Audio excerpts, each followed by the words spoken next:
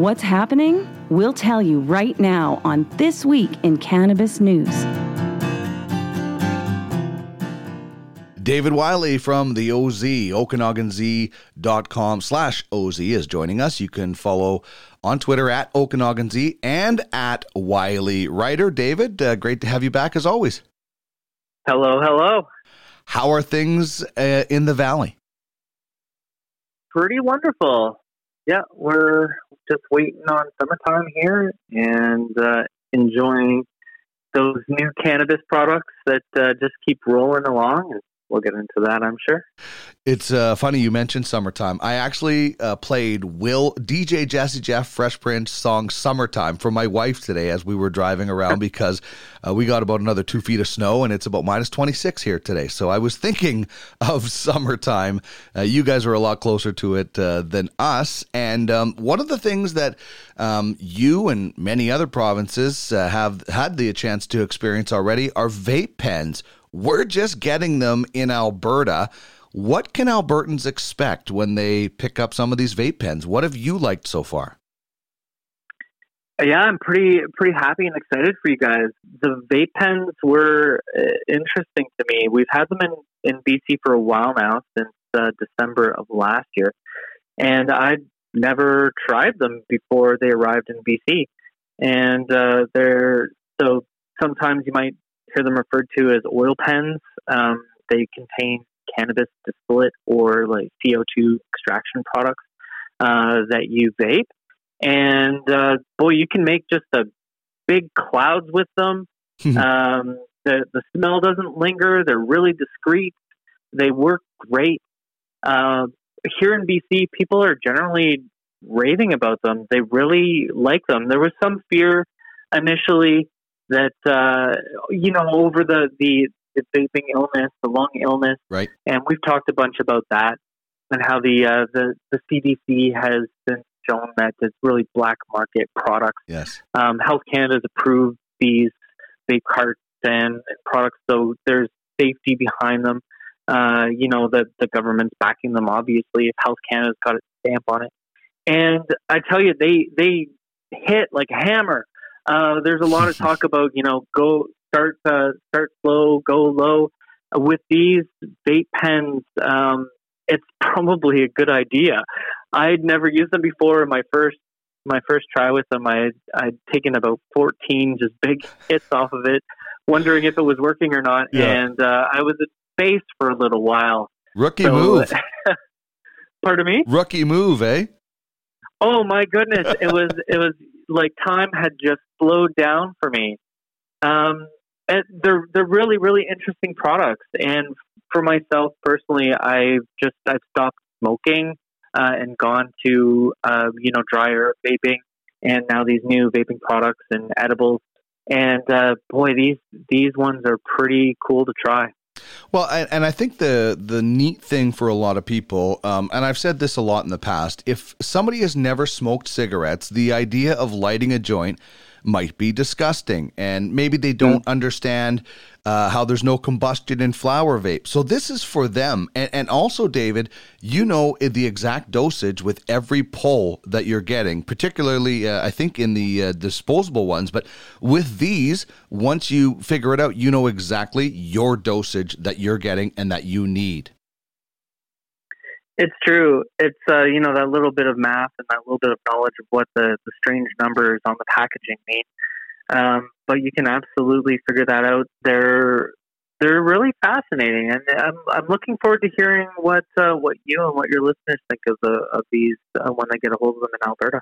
Yeah, I am for sure. And there's been a lot of angst with vapes in particularly in the United States, and you and I have talked a lot about that. These are approved by Health Canada, and there's been a lot of angst about the government and especially in Alberta, why are they taking so long? But I have to give kudos to the AGLC here in Alberta, who did their due diligence and made their decision a lot quicker than a lot of people were thinking. So while sometimes we get a little bit concerned, at least these products will be available. And this is another, there's a lot of turmoil in the industry that we're going to get to, but this is another way that is going to bring in a new consumer. Yeah, and people might be interested too in the pricing, and generally you can get them for as cheap as about $33 and up to closer to 60 here. And they sell these battery. They're basically called batteries, and you screw the carts into them with 510 thread cartridges. Mm-hmm. So they're all interchangeable. It's a really a pretty user friendly system. And the hope is it does bring in more consumers, and more people start getting the benefits, whether it's THC or CBD of cannabis, because the industry certainly is in turmoil right now. And I guess it depends on who you ask. Some will say this is the start of a dead end for this industry, and others say a lot of startup industries have experienced some turmoil in the early going. But the bottom line, David, is that these are real people losing their jobs, and hundreds of them. Oh man, the dichotomy of what's happening at the consumer level on the one side and at the corporate level on the other side just constantly astounds me. If we take Aurora, for example, their latest products are just selling steadily in retail stores. The gummies, they can't keep them in stock even longer than 24 hours. Chocolates are just going out. Aurora Drift is very popular. These guys just can't keep them in stock. But back at headquarters, it's like an apocalypse movie. The founder of Aurora, the founder and CEO, Terry Booth, is stepping down. 500 employees who are losing their jobs. And that just hurts on that community level. Mm-hmm. And more across the country, you've got company stock that's just stepping off the cliff. And some of these investments, of course, are helping to fuel people's retirement savings and whatnot. Aurora is not alone. The Supreme Cannabis Company has since cut about 15% of its workforce. That includes about 1/3 of its corporate positions. Tilray said it's going to be laying off 10%. Sundial Growers also cut staff recently. Mm-hmm. And some industry watchers are predicting just more to come this year. So which side of the fence are you on? I think I know what side of the fence you're on, but what side of the fence do you think the majority of the people are on? The one that thinks this is the start of the end, or the people that think this is just a downturn that the industry has to get through? I think it's a leveling out, and people who have a longer view of what the future looks like tend to share that it's a leveling out. We're starting to see, companies going to the size that they should be. A lot of companies, it seems, may have overreached, thinking that those profits that were predicted by big consulting firms like Deloitte were going to materialize, and unfortunately, the billions and billions and billions of dollars that they thought were going to flow in instantaneously didn't. So now there's some restructuring that needs to happen. And we're starting to see a normalization of the industry on a corporate level. What, would you wager a guess on when you think this might take an uptick? Is this going to be a year-long process, maybe 6 months? I mean, I have to think these new products are going to give the industry a bit of a boost. One would think. I'd let you know what I thought, but my crystal ball's been on the fritz recently. So no, I'm not sure. Well, I think it has to take an upturn. Unfortunately, like I said, we are dealing with real people and their livelihood. So, I know some of the people have joined other organizations, and that's good, but not everybody is going to. And I guess, like you said, it depends on where you are in your life. Some people switch careers for this and are suffering. So, as a whole, it doesn't look good. I think big picture again, this will take an upturn at some point, but when that is, like you said, our crystal balls are broken. Well, we can look in the past and talk about some of the stories we've discussed, like when BioSteel had a large part of its company purchased by Canopy Growth, and BioSteel, for people that don't know, it's like the Canadian version of Gatorade, but much better. It's a massive sport drink protein supplement company with some very famous faces. And we talked about Canopy Growth buying this a portion of this company, a large portion, but until now we didn't know what they were exactly going to do with it, and now we know what we will see in store shelves. I love your passion. It always comes through when you're talking, especially when you're talking about cannabis mixed with sports, because I know that you have that depth of sports knowledge. So I can always hear it in your voice. If we were sitting face to face, I bet I could see that little glint in your eye that happens once these two different things connect. With BioSteel, where they're starting to move in the direction of getting products onto the market. Canopy, once again, on the frontier of the cannabis industry, and they've launched a line of CBD sports supplements, and that includes protein powder, sugar-free protein gum, hydration mix, and sports collagen. I ran that word by you before, and I think I still mispronounced it. No, you were good. Yeah, you were good. Huzzah! So it's being sold in the U.S. under that BioSteel brand, and it's interesting how the use and the acceptance of CBD-based products in professional sports has just changed so much recently. And there are just numerous injuries that happen so regularly to professional sporting players. And the co-founder of BioSteel, he noted that negative effect of prescription painkillers, opioids, it's a crisis, has really been significant among athletes. Well, and he would know. Mike Camilleri is a former NHL player who is the co-founder of BioSteel, and in NHL dressing rooms, in NFL dressing rooms, in every professional sports dressing rooms, opiates are handed out, and it's just not right. And Mike probably knew firsthand that he wanted something different. And I've talked to several former NHL players that they wanted something different, and they looked at this. And I mean, I don't know if Connor McDavid is going to be hawking CBD drinks, but I know I read that Ezekiel Elliott of the Dallas Cowboys, one of the top running backs in the NFL, has it in his contract that once they are allowed to endorse these type of products, he is going to be their face with this product. So, and I just think it's so smart to look at non-opiate solutions for injury prevention or injury recovery. I just think it's a no-brainer. I played a lot when I was younger. I played baseball and hockey at a decently high level, and still dealing with the effects of those injuries today, years on. So I can't imagine how it would impact people playing at the professional level and really suffering for their sport. Yeah, it's going to be great. It's as we've always said, the greatest thing about legalization in Canada is going to be the research. And it's not just going to be CBD, the other hundreds of cannabinoids that we're going to discover.